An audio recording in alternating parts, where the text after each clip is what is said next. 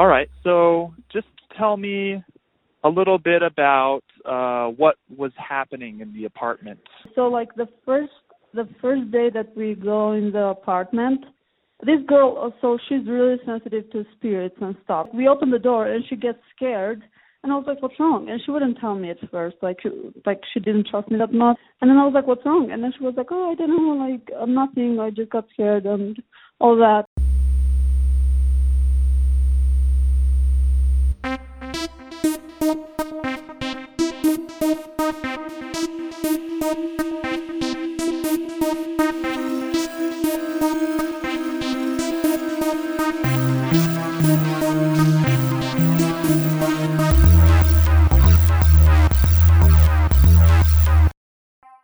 I still remember the first time I heard a ghost story. I was 5. I was in kindergarten. I loved the monkey bars and pasta Tuesdays in the cafeteria, same as all kindergartners. Much like learning my first swear word and seeing my first rated R movie, I heard my first ghost story in a public school classroom. I had the most amazing kindergarten teacher ever. Her name was Miss Shapiro. She taught me the difference between the word 8, A-T-E, and the number 8. So that's a lesson I still remember to this day. In the entire year I had her, there was only one day that I didn't particularly enjoy. On this day, during playtime, the lights in our classroom suddenly turned off. Miss Shapiro was standing next to the light switch and said in a voice like this, "On the rug for a ghost story." We didn't know what was happening. Miss Shapiro had never done anything like this before, but we were obedient kindergartners, so we got on the rug. Miss Shapiro proceeded to tell a ghost story, which would be the first one I'd ever heard in my life. The story was called The Ghost with the Bloody Finger, and I'm surprised that I remember as many details as I do today, 17 years after I heard it, and have not heard it again since. But the story goes like this.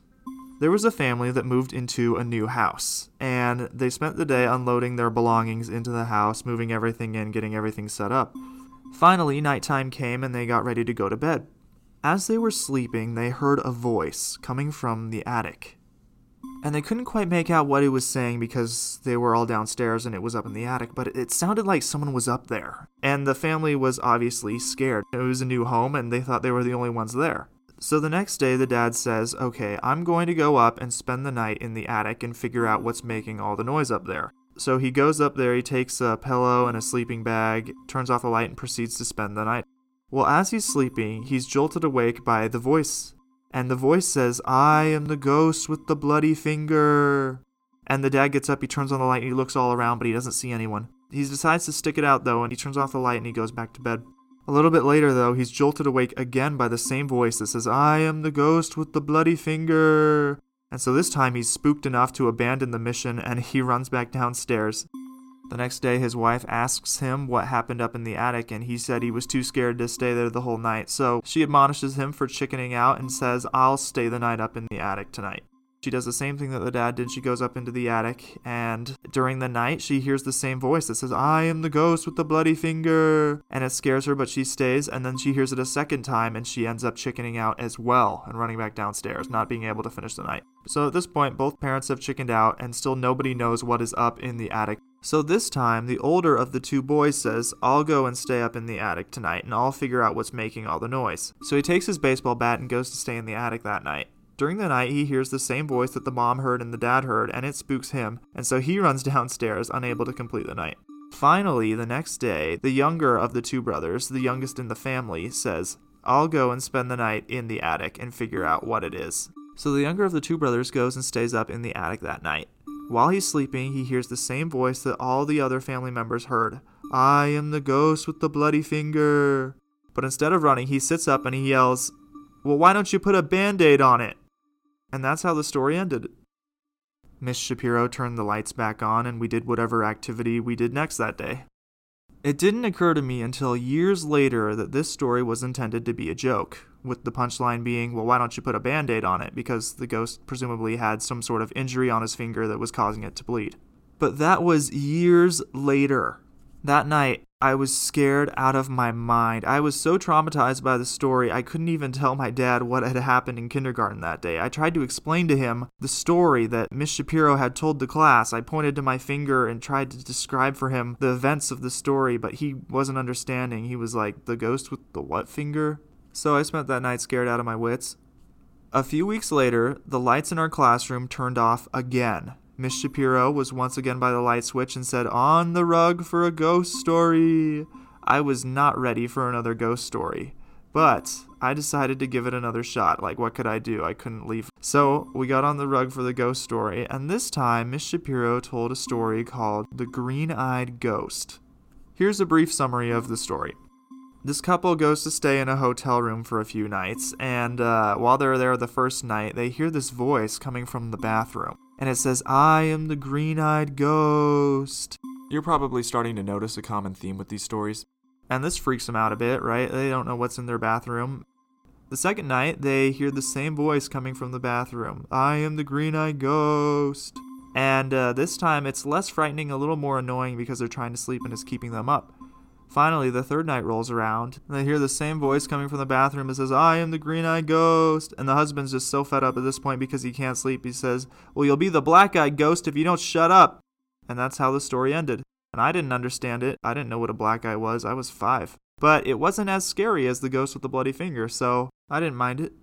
A few weeks after the green-eyed ghost story, the lights went off again in the classroom, and Miss Shapiro says, "On the rug for a ghost story." I wasn't dreading it as much as I had been the second time, but I didn't know what to expect. This third story that my teacher told us was about a couple of sailors in a storm, and during the storm they saw a ghost. I don't remember all the details of the story, and I don't even remember the punchline, but I do remember that I enjoyed it considerably more than the first and second stories. The first one had scared me senseless, and the second one I didn't understand at all, but this third one was actually enjoyable. So that day I went home feeling a little bit better about ghost stories. And I wouldn't hear another ghost story that would scare me until 14 years later. Welcome to episode 1 of the Adversary Podcast. We're going to get right into it, but first off, just a few disclaimers. This podcast is not affiliated with nor sponsored by any church or religious institution of any kind. We operate independently of any organization. In other words, this is not a ministry. This podcast does not endorse any one system of beliefs. It only presents what I consider to be the best and strongest case in support of the reality of spirits. I'll also occasionally refer to spirits using broader terms such as supernatural or paranormal. So in the context of this podcast, these words are synonymous and exclude other subjects like aliens or Bigfoot or the Loch Ness Monster, although 2 of the 3 may have good explanations, but that's for another podcast.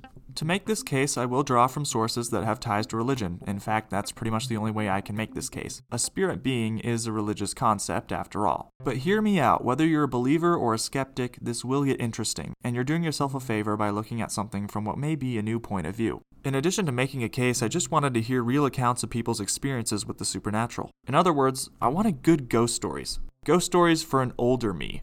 But ghost stories for kids aren't like ghost stories for adults. While you still get stories of places and houses and buildings being haunted, in ghost stories for grown-ups, people can be haunted, or even possessed. While I won't talk about possession in detail in this episode, it is a good jumping off point here in explaining how someone could figure out where to find these stories. The reverse of possession is called exorcism, a term you're probably more or less familiar with. It's generally defined as the practice of removing or casting out a spirit from a human body. Now here's an interesting thing. If you go to Google and you type in exorcism, hit the enter key, the first result that pops up is Wikipedia. Obviously, that's usually the result that pops up first. If you click on the link, it'll take you to the Wikipedia article about exorcism. Now scroll down the article until you get to the section entitled Christianity. You're probably wondering, well, why Christianity? And that's just for the simple reason that we probably most often associate exorcism and possession with Christianity, for better or for worse. So that's a reasonable place to start. In the Christianity section of the article, you'll see 3 churches listed there. The first one is the Catholic Church. When it comes to exorcisms in the Catholic Church, it's been done to death. At this point, Catholic exorcisms have been featured so many times in popular media that it might be impossible to tell fact from fiction when it comes to ghost stories from their end. So on to the second church listed by Wikipedia. The Lutheran Church. Okay, well that's kind of a breath of fresh air. The Lutheran Church hasn't garnered nearly as much attention as the Catholic Church has for exorcisms.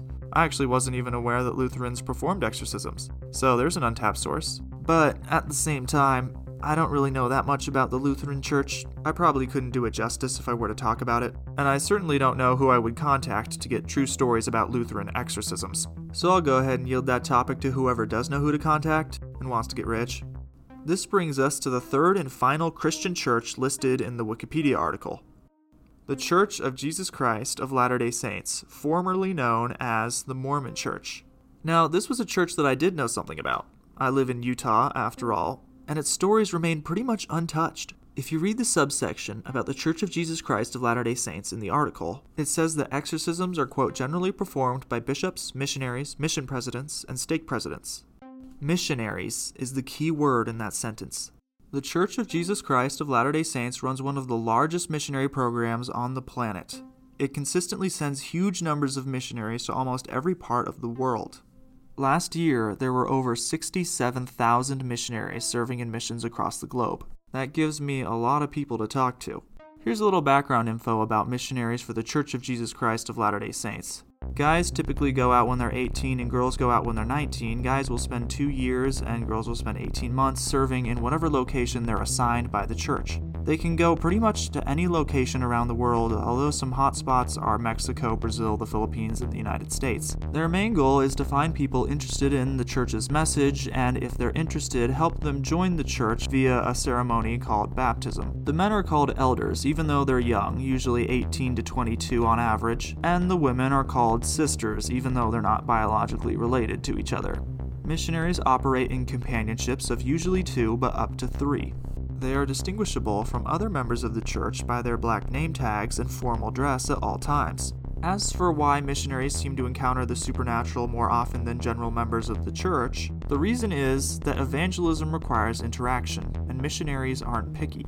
They'll talk to anyone, regardless of anything, so it may be only a matter of time before a missionary comes across something out of the ordinary, and that's what I was looking for. The first story I'd like to tell is about 3 missionaries serving in Houston, Texas in the spring of 2019. They were just about to say goodbye to a member of their church whom they had just visited. This member was not a regular attendee of the local congregation. In fact, he was termed less active by the missionaries, and their visit to him that day was in part to encourage him to return to Sunday meetings. As they prepared to leave, the lead missionary of the group shook hands with this less active member. Instantly, the elder knew something was wrong. Something had happened in that brief handshake. The elder sensed something dark. Not wanting to cause alarm, the elders departed without incident and returned to their shared living quarters, an apartment not far away. Shortly thereafter, the 3 missionaries began their studies, as time is set aside every day for missionaries to read the scriptures or other church-related materials on their own. The studying wouldn't last long, though. Slowly, the feeling that had come over the first missionary when he shook the member's hand started to spread to the other 2 elders. As they realized that something was happening and expressed their shared discomfort, one of them stood and commanded that whatever had turned their 3 into 4, leave. Following this event, the elders turned on some church music to lift the mood, and try to keep whatever had just left gone. Now, when I first heard the story about the missionary serving in Houston, Texas, I thought it was a bit bizarre. I had never heard of a spirit or whatever it was being transferred via a handshake or from person to person like that. I wasn't even sure if that was even possible. And I thought that until I heard another story, a similar story. This next story was told to me by my friend who served in New Zealand. The exact opposite side of the globe is Houston, and yet this story corroborates the first one. In order to understand this next story a little bit better, I need to define a few terms first. A mission refers to a geographical region somewhere in the world in which missionaries operate. A mission can be as large as a country or as small as a city. Next, the mission is divided into smaller regions called areas. Generally, missionaries stay in their assigned areas until they are transferred to a different area by the mission president, who oversees the activities of all the missionaries in the mission. So my friend's story begins with him packing up his stuff and preparing to leave his area. In his mission that day, it was transfer day. Usually, every 6 weeks, some missionaries are moved around the mission as determined by the mission president. This is done to give the missionary experience some variety. So on this transfer day, my friend was being transferred out of his area to another area. A new missionary would come in and take his place and be companions with his old companion. This new companionship would live in the same apartment he just moved out of. My friend told me that when he lived in this apartment, he didn't notice anything strange or abnormal about it in any way. The trouble started only after he'd left. This whole story really begins when this new companionship went to go teach a part member couple that my friend had been working with before he'd left.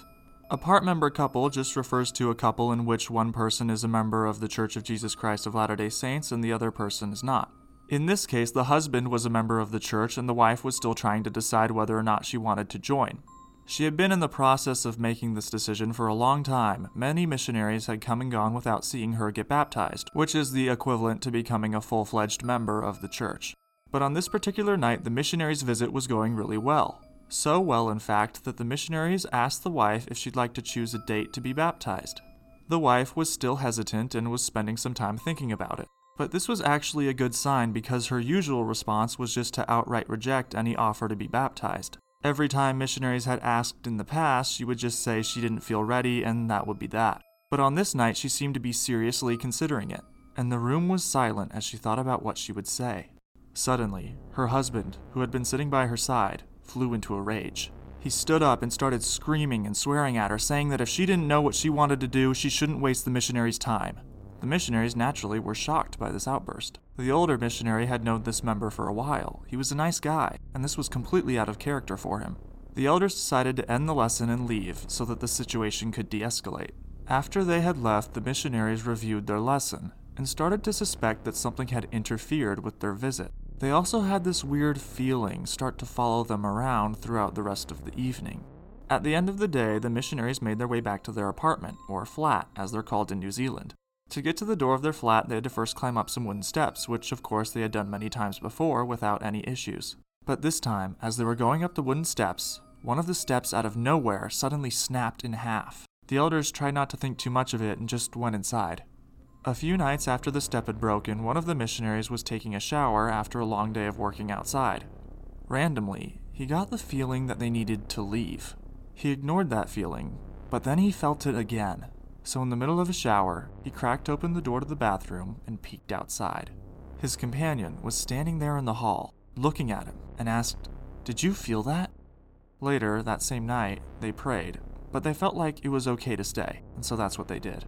Then, at around midnight, both elders suddenly woke up at the same time with the same feeling that they needed to get out of there. They called the mission president, who didn't pick up. So they called the mission president's assistants, who gave them permission to stay at another elder's flat nearby.